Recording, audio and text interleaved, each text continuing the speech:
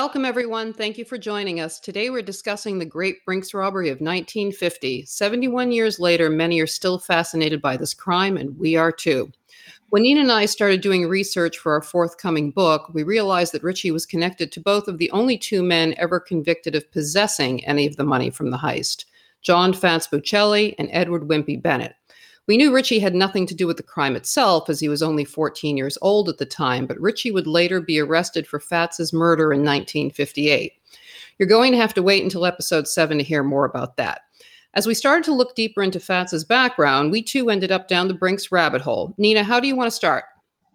I'd like to start with reviewing the timeline of how the crime reportedly unfolded on the night of the heist. Then we can take a look back at the planning. On January 17, 1950, at 7:10 p.m., 7 gunmen entered the 3-story building at 80 Prince Street in the north end of Boston. 5 of the workers were tied up, and the bandits began looting the vault. They were in the building for 20 minutes. About 17 minutes into the heist, a buzzer sounded. It was the garage attendant. The men ignored the sound after making sure nobody was coming and continued working. They left about 3 minutes later. 6 minutes after that, a cashier who had been tied up managed to free himself. He sounded the alarm. By 7:51 p.m., an all-points bulletin was put out. All of the BPD was ordered on duty. The Mass State Police and the FBI were notified, and the airports and the railroads were being watched. Didn't one of the reports question whether they entered at 7 p.m. or 7:10 p.m.? Yes, there was conflicting information, but later when the government's star witness came forward, they stuck to the 7:10 p.m. entry time. And the guards just let them in? Correct. For some unknown reason, the guards let them in after they had bypassed 6 locks to gain entry to the counting area. The supervising guard told the other to open the door. Doesn't that remind you of another crime? Yes, the Gardner heist 40 years later. The moral of the story is don't open the door. I've read 2 different accounts about the locks. One said they picked the locks, the other that they had keys made previously. Which one was it? Well, my favorite is the Time magazine article that claimed that the crew broke into the building on multiple occasions under the cover of darkness, removed the lock barrel from every door along their route, fitted the keys, and reinstalled the locks in the doors before morning. That's 12 break-ins into the building. One time to remove the lock, and then once to put it back after they'd had the key made. And supposedly this was done for each lock. You mentioned that the garage attendant rang the buzzer and he just left when there was no answer. Didn't Time magazine also have a crazy story that they actually opened the door and tied him up too? One of many conflicting reports about the crime, but that Time magazine article was really egregious. We all know it's common with high-profile crimes for false information to come pouring in, and we've seen it in other heists. Often the employees and witnesses provide conflicting information about descriptions and the number of perpetrators. The Brinks employees stated that there were 6 to 8 men who tied them up and robbed them. They were all wearing chauffeur's caps, Halloween masks, pea coats, and all about the same height. There was a chauffeur's cap and adhesive tape left behind at the scene, in addition to the rope which was used to tie up the guards. Was there anything else taken besides the money bags? Yes, in addition to the money, the thieves had escaped with 4 Smith & Wesson .38 revolvers. One of those guns was later found in a Somerville trash can by a cop. Another was allegedly found by a 10-year-old boy in the same area at about the same time, but when he brought it to his father, the father disposed of it. It seems likely to me that the 2 guns were one and the same. So let's talk about the planning of the robbery. All the information about the planning that was used to obtain the indictments came from Specs O'Keefe? Well, it came from a journalist with the Boston Globe, Joseph Deneen. Specky magically corroborated everything that was in Deneen's so-called fictionalized account of the Brinks robbery that had been published in 1954. A detective who heard O'Keefe's story said that Specky reminded him of those people on the $64,000 question who know all there is to know about something. When he was on the witness stand, O'Keefe was even able to correct the attorneys who were questioning him. When the defense attorney pulled out a diorama of the building, Speck said, "That isn't the whole building."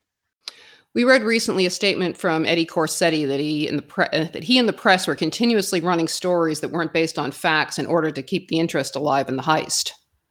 Corsetti said he made up the stories on orders from his editors to keep selling papers. I imagine that Deneen was doing the same.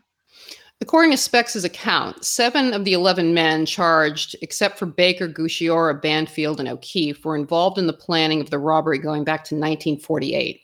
Specs said that Pino approached him in 1947 about the robbery plans and that a Mr. X was behind the plot. Specs claimed to have rebuffed Pino's offer to become part of the crew because of the mysterious Mr. X.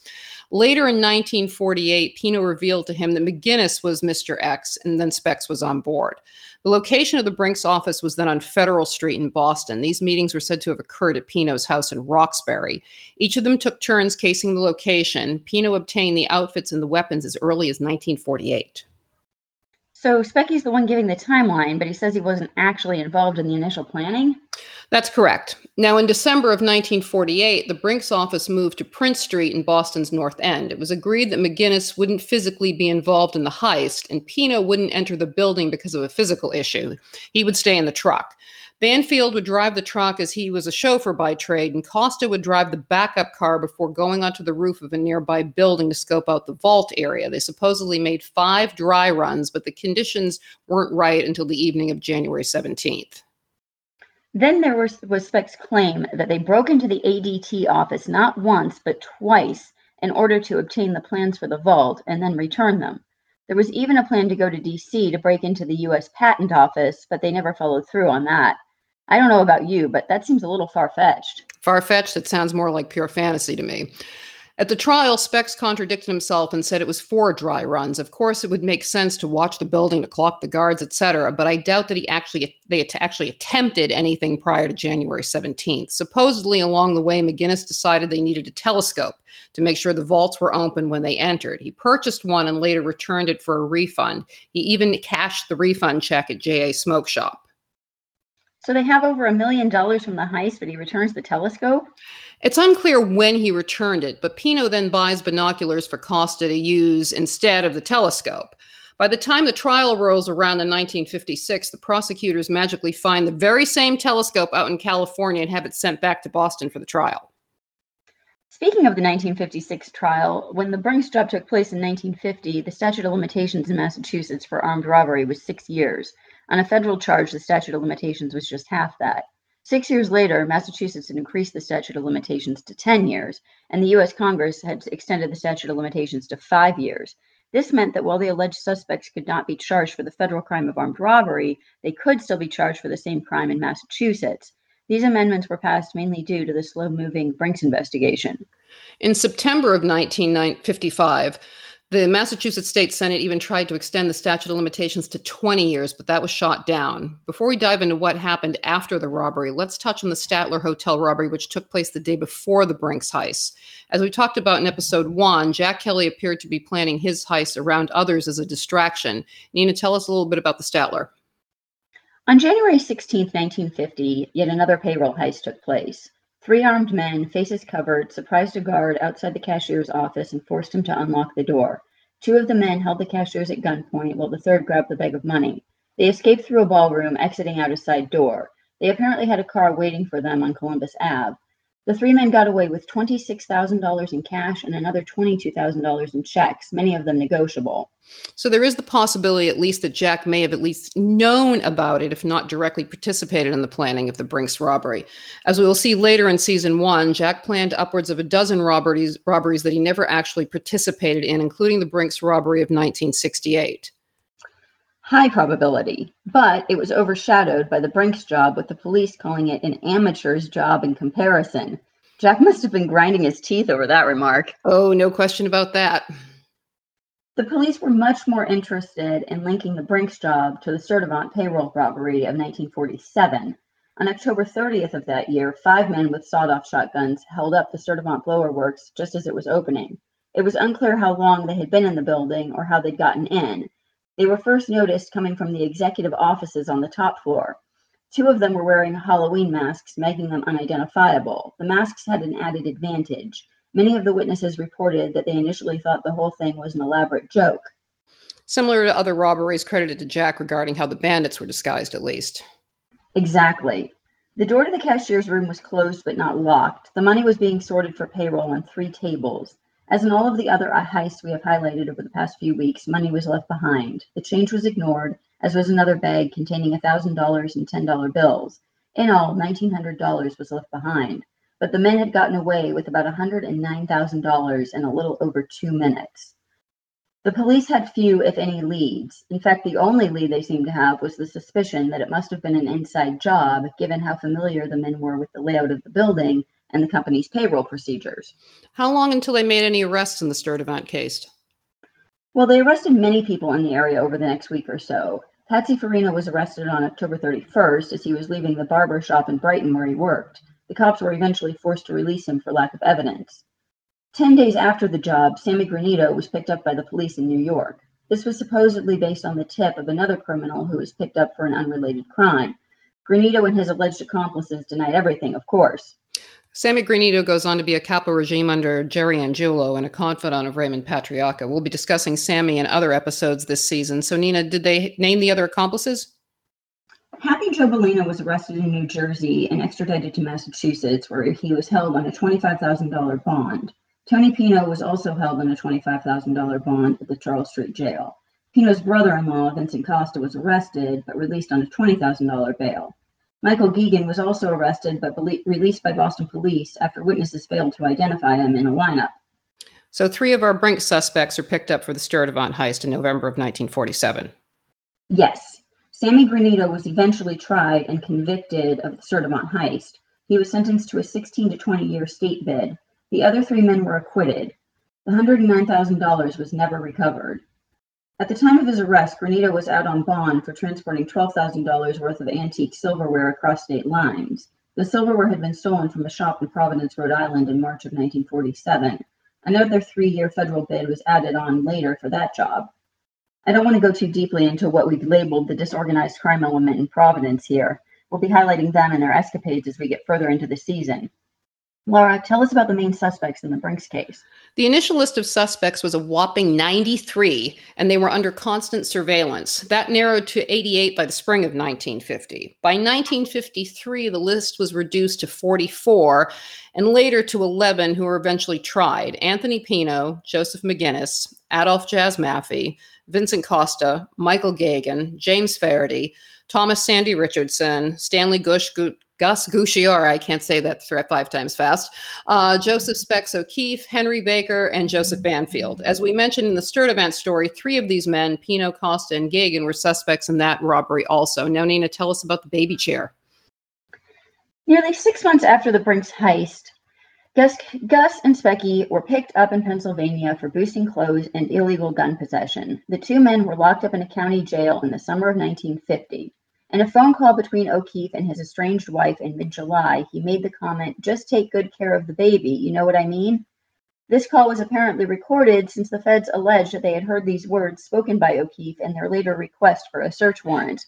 Wait. So Specs and Gusciora supposedly pulled off $1 million plus robbery with the Brinks job, and they're pinched in a Pennsylvania shoplifting case. Well, that's what they were picked up for. Who knows if it was true?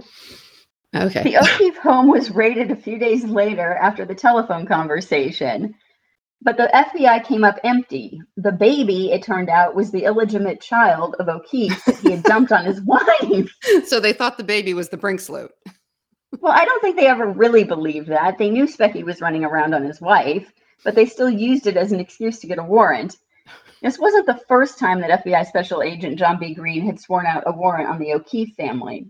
3 months earlier, in late April 1950, O'Keefe's sister's home was also ripped apart by the FBI. Green alleged in his warrant request that Mary Hooley was hiding $60,000 from the Brinks heist in an overstuffed baby stationary chair and footstool. There was even less evidence produced for that warrant than the phone call.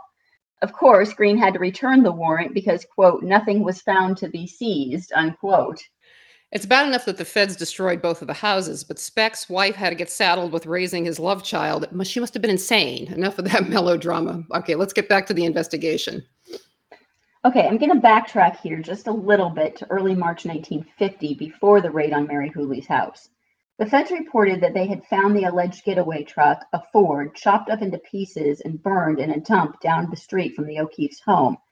Any identifying numbers on the truck had been obliterated. Even so, the cops told the press that they believed that the truck was the one that had been stolen in November of 1949 from Kenmore Square in Boston. 2 days later, the feds announced that the equipment that was used to cut up the truck had been found on the side of the road in Quincy. Guess where they found it? On the side of the road leading to the Wollaston Golf Club. The Wollaston Golf Club saw a lot of action in the 1950s. I guess so. But Billy's escape attempt was much more interesting. Anyhow, according to the feds, the 5 bottles of acetylene were traced to a Somerville dealer. They had been purchased before the heist. The equipment was supposed to have been returned for a deposit, but obviously that didn't happen. The vain hope that this new evidence would yield some breakthrough was soon dashed.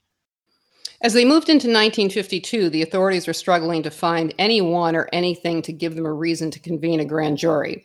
Rumors went around about different witnesses and suspects. One alleged suspect was murdered outside his home 3 days after his name was leaked to the newspapers. By the middle of the year, the authorities were starting to get desperate. Memos whizzed back and forth between government lawyers in Boston and D.C. discussing the finer points of the criminal law. The statutes and the precedents were clear. They didn't need a name. John Doe was acceptable, but a basic description was necessary to get an indictment. Hair color, height, eye color, weight. The FBI couldn't even provide the lawyers with that much. The government had spent 2.5 years chasing their tail. Time was running out on the statute of limitations. Something had to be done. A federal grand jury was convened on November 25, 1952. Such an act must mean that the feds had enough concrete evidence and suspects in mind to prosecute, the media speculated. But the truth was that nothing had changed. The feds still had no new leads, no new evidence, no new suspects. Nevertheless, they knew that this was their last shot, and they had to try. They'd initiated their fishing expedition. 12 indictments were reportedly sought, 40 subpoenas served, but the fishing expedition began to hit roadblocks in the form of reluctant witnesses and an uncooperative FBI who refused to transport Stanley Gusciora to Massachusetts, from where he was still locked up in Pennsylvania on weapons charges. Specs, who was locked up in Pennsylvania on the same charge, was allowed to appear, but he was reluctant to speak and ended up being charged with contempt of court. Another unnamed witness was given the weekend to think it over when he refused to testify. Specky's sister, Mary Hooley, was sentenced to 1 year in jail for contempt of court on December 8th. Her husband and another brother were also charged with contempt for refusing to answer questions. And the contempt charges kept rolling in. Boston bookie John Henry Carlson was sentenced to 18 months. On December 17, 1952, Edward Wimpy Bennett was charged along with Adolph Jazz Maffei, John Daly, and Joseph Banfield. The charges against Banfield and Bennett were eventually dropped on January 7, 1953, when they agreed to testify. Maffei and Daly kept quiet and were released on $5,000 bail on January 5, 1953. The FBI also refused to testify, but they were given cover by the judge, who stated that they couldn't testify because their knowledge about the particulars of the case was, quote, secret and confidential, unquote. On January 17, 1953, the federal grand jury returned its decision. No indictments, secret or otherwise. The U.S. Attorney's Office had failed. The federal statute of limitations for the charge of armed robbery had now passed. However, the feds still had another card to play. The feds were struggling to find any new leads, so they turned their attention to a heist that took place in early 1952. An armored truck was robbed in broad daylight on March 25, 1952. The truck parked in front of a drugstore on Danvers Avenue after making a delivery, and the guards jumped out for their usual mid-morning break. While they were inside getting their coffee, 3 men broke into the truck. They transferred over $600,000 into a waiting Buick that was double parked and sped off at 85 miles per hour toward Peabody. Peabody, you almost said it right. I was going to give you shit about it, thinking you were going to say it like Waltham. You almost said it right. Okay. Oh my gosh.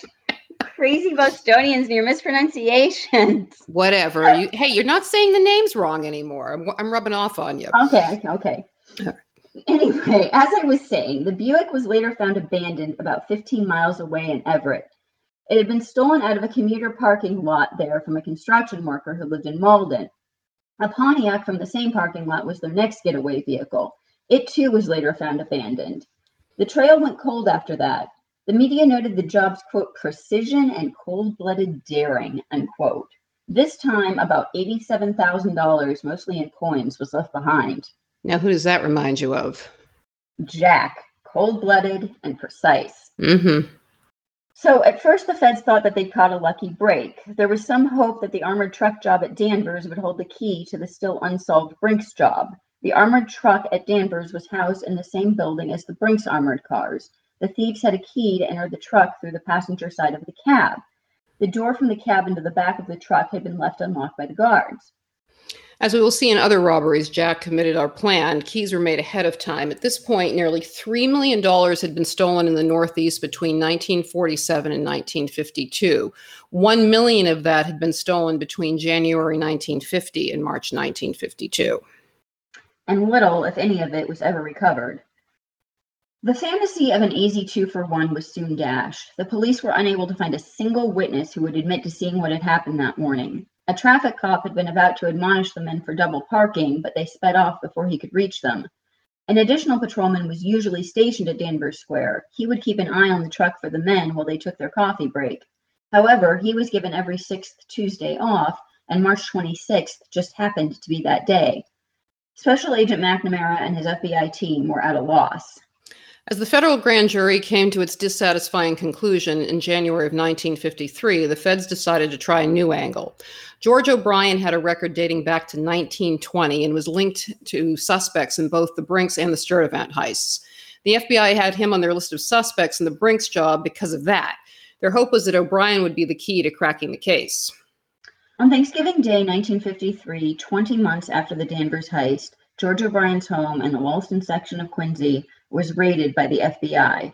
George had purchased the house for $22,000 in February the same year, 11 months after Danvers. He had also purchased 2 cars for $5,700 at about the same time. Since O'Brien was unemployed, this made the FBI suspicious. Another FBI raided his son's car and dorm room at MIT at the exact same time. George Jr. was driven around by the feds for 6 hours, all the while being questioned. It sounds more like a kidnapping. Exactly. The son told the feds about a safety deposit box that he and his mother held. They confiscated $3,100 from it. George Jr. and his mother were charged with receipt of stolen property. The boy was expelled from MIT as a result. The president of MIT did allow him to return to classes pending the outcome of the case. In addition, George O'Brien's brother was questioned at the Howard State Prison in Rhode Island. Authorities were also seeking to question a guard from the Danvers robbery that happened to also be a former employee at the Brinks office on Prince Street. It turned out that a neighbor of O'Brien's was the one who called the FBI with suspicions about the O'Brien family. O'Brien was charged with theft of more than $100 on December 23, 1953. He was not charged with armed robbery. Nevertheless, the judge refused bail on the recommendation of the assistant U.S. attorney who cited O'Brien's long criminal record. It was eventually reduced to $100,000, but never lowered from that amount. At the trial, the real estate agent testified that O'Brien put $10,000 cash down on the house and was carrying the balance of $9,000 in a mortgage. None of the over $10,000 found in O'Brien's home or the safety deposit box were linked to either robbery. On the witness stand, an official from the Federal Reserve failed to identify the money as matching the money stolen at Danvers. George O'Brien was eventually acquitted in April 1954 after just 30 minutes of deliberation by the jury. 2 months later, on June 17, 1954, George was found shot in his car near Franklin Park. A .38 caliber revolver was found wedged between his left arm and his body, and one spent round on the floor of his car. A bullet penetrated his right temple and exited the left. His wife said he went out to make a phone call as he believed his phone was tapped and was headed to an appointment with his lawyer, Paul Smith, in Boston. It was later deemed a suicide. Nina, what do you think? Well, my first thought is that maybe it was one of the missing 38s from the Brinks job. But why would you kill yourself after being found not guilty? But here's where it gets even crazier. The same day that George was shot, Elmer Trigger Burke tried to kill Specky in a 35-minute attempted hit in Dorchester, which was located less than a mile from where George's body was found. We will be doing a bonus episode on Elmer Trigger Burke later this season. Dad tried to get Burke's story written for years. He had endless documents about him and was working with, I believe, Armand Mastriani on the story off and on for over a decade. I don't know why they never finished it or whatever happened to all those papers. I assume that Dad knew Burke through the McLaughlins since he was close to them and Burke was friends with them. Burke was picked up on June 18th on Huntington Avenue in Boston. The authorities found an arsenal in Burke's rented room on St. Paul Street. The ballistics test matched one of the machine guns to the rounds found at the Victory Street scene from the attempted hit on Specs.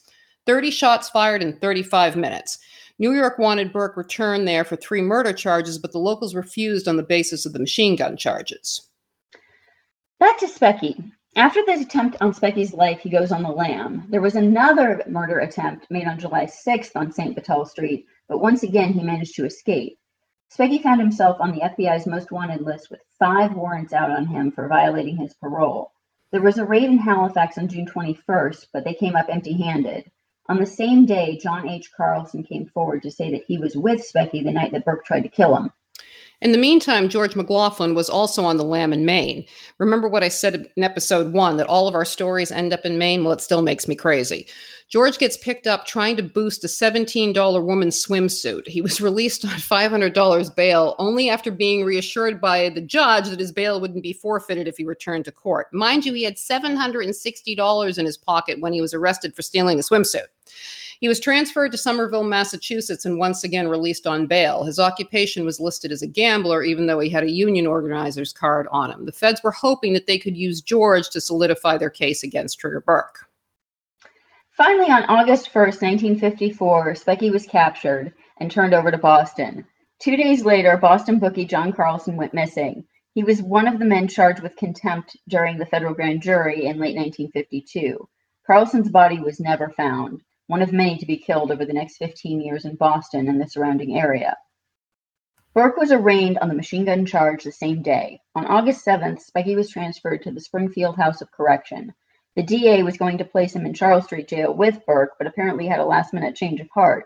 Good thing, too, since on August 28th, Elmer Trigger Burke escaped from the Charles Street Jail. In September, Pino was accused of having hired Burke to take out Specs and Carlson. Pino, under oath, denied the allegation. At the time, Pino was being held without bail by immigration officials and was deemed a witness in the Brink's case. He was slated to be deported because of morals charges, can't even say that, from his youth, and stealing a dozen golf balls in 1948. Later the next month, on the night of October 23rd at 10 p.m., a Revere truck driver on his way home sees a bag of money on Route 28 as he stopped at a light. He gets out, picks up the bag, sets it on the seat next to him, and continues home. Stopping at a nearby restaurant parking lot so he can see what he just picked up, he's shocked to find that the bag is stuffed with money, including $1,000 bills. Rather than going directly to the police, the man decides to head home. The bag is still sitting beside him. He doesn't get too far, however, when he gets carjacked and beaten by 4 guys who then drive away with the bag. How can you make this shit up? And what does it have to do with anything in the story? Well, the feds were convinced that it was $250,000 from the Brink's job. You talk about grasping at straws. All right, get back to Specs. Okay, so the feds finally had their man after 5 long years, right where they wanted him. They had initially picked him up on an old parole violation, but that wasn't enough to keep him in prison for as long as they needed him to be. So they dug back into his 30-year-old record and found a suspended sentence for a 1945 gun possession charge. The feds convinced the judge to revoke the suspension and got a 27-month extension on jail time. In March of 1955, the authorities claimed that Specky's life was in danger and moved him to an isolation cell at Concord. No outside time allowed. Special Agent Larkin and Special Agent in Charge Ed Powers visited Specs on a regular basis. They were courting him by bringing him cigarettes, candy, and gifts. The agents told Specs that other members of the Brinks gang were, quote, laughing at him, they were on the loose, and he was in the can, unquote. Eventually, Specs broke. On January 11th, 1956, O'Keefe began to tell the prosecutors an amazing tale, a tale almost identical to Deneen's 1954 book, a story so detailed that it could only have come from someone who was on the inside of the job, both in its planning and its execution. Or someone who had read Deneen's book like 50 times. Well, he had enough time. Over and over He had enough time in there, locked in isolation. Been there a year and a half. Oh my gosh. O'Keefe claimed that he had been cheated out of 95% of his share of the loot. He hinted that he flipped because he felt that he had been double-crossed by McGinnis. He also indicated that he was not the only one who had been cheated. Costa had lost out on $25,000, Richardson $20,000, and even Pino had been shortchanged $10,000. O'Keefe continued on in this vein, blaming everyone in the crew for how it all went sideways, and alleging that his accomplices had tried to kill him not once, but twice. Don't forget, Specs' jailer said he was a model prisoner, that they never had a better one. He was in isolation. Well, hey, look at, what's his name? Billy Aggie was in isolation, throwing the mattress at the cell door. So that doesn't mean it's going to be good behavior. All right. With the help of all their well-behaved prisoner, the feds finally got their wish. Just before the 6th year, they were able to get indictments against the 11 suspects. The grand jury was comprised of 17 people rather than the customary 23. The prosecutor's office said they did not want to hear about technicalities. On January 12th, 6 of the suspects were arrested. Anthony Pino, Ed F. Jazz Matthey, Vincent Costa, Michael Geegan, Joseph McGinnis, and Henry Baker were all taken into custody. Jazz's 6-year-old son called the Quincy police when he saw his father being handcuffed. The officers arrived to find the FBI there. Gus was already in custody in Pennsylvania. Joseph Banfield had died. Sandy Richardson and James Faherty were on the lam with FBI wanted posters out for their arrest. Gus was extradited from Pennsylvania in May of 1956. To say he wasn't pleased with being roped into Specs' story was an understatement. He told the media that the FBI had hounded him for 6 years. They'd also harassed his family, showing up at their house 2 times a week, asking the same question about the Brinks job over and over again. The feds had finally gotten to Specky, and he had lost his mind, Gus alleged, all the while maintaining his own innocence. Richardson and Faherty were finally arrested on May 17, 1956, in a Dorchester apartment while eating a beef stew dinner. A little over 2 months later, Gusciora dropped dead in the prison hospital at Norfolk. The autopsy report came back that he had acute cerebral edema from a tumor as the cause of death. He was just 36 years old. The Brinks trial was 1 month away now. The trial began on August 27, 1956, after 13 days of wrangling to impanel a jury. 1,181 people were challenged or disqualified prior to that. The jurors were sequestered, and even an electronic ray gun was brought in to prevent any of them from watching any programming that might influence their deliberations. One court officer would be present with the ray gun gadget in hand while the jurors were watching TV or listening to the radio, ready to zap it at any moment. I have some vision of what's the Andy Griffith Show kind of a thing going on. No, that cartoon thing, the Jetsons or one of those things, and there was that little guy, and he looked like a centurion, and he had like a little ray gun in his hand running around. Oh, so that's what you never saw that. I know what the Jetsons are, but I don't recall. I think that's what it was from. Episode or something. Yeah, so that's what I had this vision of, this big like green thing or something in his hand. Anyhow, as if they didn't spend enough money on the trial and the investigation, it ended up being like 3 times the amount of what was actually stolen. Then they had to bring in special pillows. They were taking the jurors on tours to Cape Cod and movie outings, all to fill up their weekends. The trial lasted until October 5th, 1956. It took the jury 3.5 hours to return a verdict of guilty for all the men. Pino, Costa, Matthey, Geegan, Faherty, Richardson, and Baker all received life sentences, 2 years for conspiracy to steal, and 8 to 10 years for breaking and entering at night. McGinnis, who was not present at the robbery, also received a life sentence for being an accessory before the fact, plus 3 other sentences ranging from 2 years to 10 years. All future appeals were rejected. Baker and McGinnis died in Walpole. During the trial, Baker questioned O'Keefe's sanity in a petition to the court. He also alleged that O'Keefe was, quote, a drug addict, a chronic liar, and one who liked to exhibit himself in the nude, unquote. Matthey, Richardson, Costa, Faherty, and Geegan were released in December of 1969. Pino was released in 1970. He ended up back in prison for 1 year and then passed away at his home in October of 1973.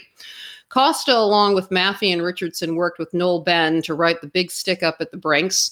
In 1977, it was announced that Dino De Laurentiis was adapting the book for a movie, The Great Brinks Robbery. Each of them received a $10,000 advance plus royalties on the story. But Costa couldn't stay out of trouble. He was arrested in 1976 for participating in a counterfeit ring and later for manslaughter in New York. While he was out on parole for the manslaughter charge and supposed to be on lifetime parole for the Brinks robbery, he was pinched with 3 ounces of cocaine in 1985 up in New Hampshire, I believe. Jazz Matthey and Sandy Richardson became stars with the making of the Brinks movie in 1978, signing autographs at the premiere in Boston. Jazz passed away at his home in September of 1988, and Richardson passed away earlier than that in September of 1980. Geegan called himself the staff sergeant and claimed they pulled off the Sturtevant job. His share was $23,000 from that.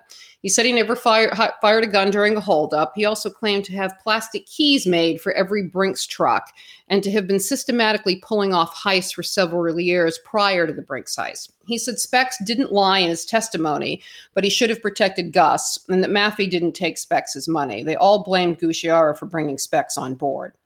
O'Keefe ends up out in Hollywood, works as Cary Grant's driver, supposedly under an assumed name, but everybody knew his story, and he eventually passed away in 1976. Nina? Oh, You well, still again, there? yeah, I thought you left me. no, uh, well, again, he had no problem telling everybody his life Oh, he story. was described. Hey, listen, he was described as a natty dresser. So besides working for Cary Grant, I'm not sure he was getting enough money to be a natty dresser, but that's how they described him. Okay. Anyhow, Okay. so they've all left this world, and their stories are still alive. Nina, what about your theories about the robbery? So numerous articles and books have been written on the Brink's job, and everyone just assumes that McNamara and his FBI team solved the crime. But I have to tell you, I find the results very dissatisfying. And you know that one of my hobbies is researching white-collar crimes, so of course my mind went there almost immediately as an alternative hypothesis, that the heist was an inside job to cover up some kind of financial fraud. It's like you're more likely to be murdered by someone you know than by a stranger. It's the same principle. So you're thinking some sort of insurance fraud on the armored carrier's part rather than a run-of-the-mill employee such as a guard? Right, because at first the feds did think it was an inside job, and they seemed to only focus on the men who were at the scene of the crime. And after those men passed multiple lie detector tests, the feds dropped that theory. Luckily, I don't give up as easily as the FBI does, so I had to keep digging and pursuing my white collar crime theory, and that's how I got to the insurance claims. So the Brinks company had a $5 million all risk policy with the British based insurance company Commercial Union. This policy included theft and was held by a British firm because US law did not allow for universal policies. US firms could only insure against specific risks. Brinks also used US firms for specific risks and held $10 million in those types of policies. In addition, there was a $9 million universal policy with Lloyd's of London. That's really interesting, actually. Now, did anyone ever receive any of the reward money? Within 24 hours of the heist, Brinks offered a reward of $100,000 and Commercial Union offered a reward of $50,000 for any information leading to the capture and conviction of the bandits and any recovery of the loot. These rewards were never paid out because the case was eventually solved by the FBI and they couldn't accept reward money as public servants. And then I guess Specs didn't qualify as he was party to the crime. Then, too, did they ever recover any of the loot? Well, $50,000 or somewhere in that range, I'll give you the exact number when we do episode 7, was found in Wimpy's building in the summer of 1956. So actually just before the trial started was when they found that money. And it was all covered in mold and sand and bugs and everything else. So what about the insurance claims themselves? By late March 1950, more than 75% of the insurance claims on the Brinks heist had been paid out. A big ad in the newspapers of New England was taken out by Commercial Union, who noted that over 100,000 people had been reimbursed. By July of that year, $200,000 had still not been claimed. But I think that was just the checks. Remember that $1.2 million of what was stolen was cash, but then there was another $1.5 million in checks, money orders, and other securities. How long until all the claims were submitted? I'm not sure if that 200 grand was ever claimed, but from what I could gather, Brinks was paid their portion of the claim within hours. Some piece of that was covered by Lloyd's of London, but I'm not sure what the percentage was. And what about the insurance on the Danvers job? Danvers was more straightforward. As a payroll robbery, the victims and the amounts owed to them were known. Those amounts were reimbursed within 24 hours. Commercial Union was again the insurer. The guards were also bonded through Commercial Union. Of course, the company suspended their coverage because they'd abandoned the truck in the square that morning. After George O'Brien was acquitted of the Danvers job in April of '54, Commercial Union filed a claim for the $10,000 that had been seized from the O'Briens by the FBI, even though there was no evidence that any of that money had come from the Danvers job. What a bunch of creeps. And what about the Brinks company itself? Commercial Union's American representative Hugh Edward Reeves had been a board member at Brinks since 1941. In this dual role, he engineered Brinks insurance policies and was intimately familiar with the operations of the company. I guess they were protecting their interests, but it still seems like a conflict of interest to me. No argument for me. Then, in March of '56, Reeves and other members of the Brinks board filed an antitrust suit against the chairman of the board, J.D. Allen. The suit alleged that Allen was selling the company out from under them. Allen had already sold 44,500 shares to a New York-based holding company named Pittston. He was on the verge of selling another 55,000 shares to a Pittston subsidiary. If the sale was allowed to go through, Reeves's lawsuit alleged, Pittston would have a monopoly. Well, the two parties finally reached an agreement in 1957, but the purchase wasn't completed until 1962. Pittston changed their name to Brinks in 2003. That I did not know. And it's probably still the most recognizable name in armored transport out there. Well, I would recognize the truck if I saw it. It's just suspicious to me that Allen sold his shares just as the indictments were coming down for the Brinks case. The company had also been having labor troubles in the form of strikes the previous year, though, so maybe he was just ready to retire. I'm still leaning toward insurance fraud in both cases. At least it makes more sense than the crew the feds picked up. Now, what about Mr. X? I still have my doubts that any of the men in that crew are capable of planning such an elaborate heist. We've got a crew stealing golf balls, shoplifting clothes, exposing themselves, and pulling smaller jobs, so it's a tough sell for me.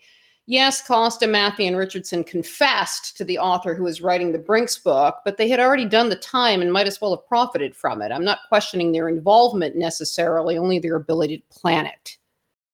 And don't forget that when Billy got picked up after his lawnmower adventure, the feds were still sure that Mr. X was out there. They thought that he was the mastermind behind the Granite Trust job and that he was getting a 25% cut for every job that he planned. As I mentioned earlier, Jack openly states much later in court that he planned numerous heists over the years for other crews. As for their keys and their claim to have keys to every Brinks truck in Boston, plastic no less, I don't buy it. I do know, or I shouldn't say I know, I heard that in the 1960s, Jack had a guy from Canada that was making keys for the trucks that they were going to hit, but only those specific keys. Well, that definitely makes sense with the Danvers job. We know that they couldn't have picked the locks on the truck. Apparently, a spare key for each truck was just sitting out at the garage on Prince Street where anyone could grab them when they needed to, so it makes sense that Jack would have had the key made. And then there was a report early on in the case that the usual guard downstairs had the night off and no one was assigned to take his place. The door that he usually guarded was left unlocked, and that's allegedly how the men got in, but we never hear from them again. I do want to mention the statement from the Boston Police Department lieutenant, and I can't recall his name right now, who was Pino's alibi on the night of the heist. And he goes back into court and testifies to it again in court. He, McGinnis, and Pino were in McGinnis's liquor store in Dorchester at 7 p.m. that evening. To get from Dorchester to the North End in 10 minutes, even if the streets were empty, is nearly impossible. Anyone who knows Boston and the traffic there will attest to that. Yes, it was 1950, but if you read the FBI surveillance reports on the other suspects at that time, they were constantly losing them in the traffic.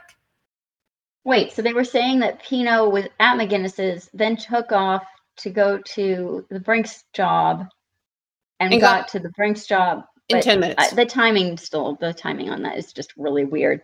Anyway, but I thought the traffic in LA was bad. I don't know. I suffered through LA traffic once. When was that? Back in 2019, having to drive down to Yucca Valley there. And you guys keep moving at least. We're like at a standstill constantly, blowing the horn, cursing, swearing out the window, and blaming everybody for us being in the traffic. But anyhow. Okay. But does it make sense to you that nobody saw them enter the building at 7 o'clock on a weeknight? Well, especially in the North End. There was a woman who came forward several days later who said she saw a fancy black sedan, but no other eyewitnesses. And so, no, it doesn't make sense to me at all. Not much of this story, when you really, really look at it, makes sense. Anything else you want to add in there, Nina? I think that's it. We are going to put up some show notes and start blogging. So for more information, so you can engage with us on our website. Yeah, so Nina's going to be posting all of the things that end up on the cutting floor that we don't actually get into the episode. Nina will be posting blogs about that. And I promise I won't be a delinquent, and I will get all of the rest of the show notes and newspaper articles and everything also up on the website. We'd love to hear your thoughts or your theories about the Brinks job, so please feel free to email me at lara@doubledealpodcast.com. The link will be in the show notes, I promise you. Next week, we'll be discussing Roy Appleton, con man to armorer, so I hope you listen in. Thanks, everybody. Bye. Bye.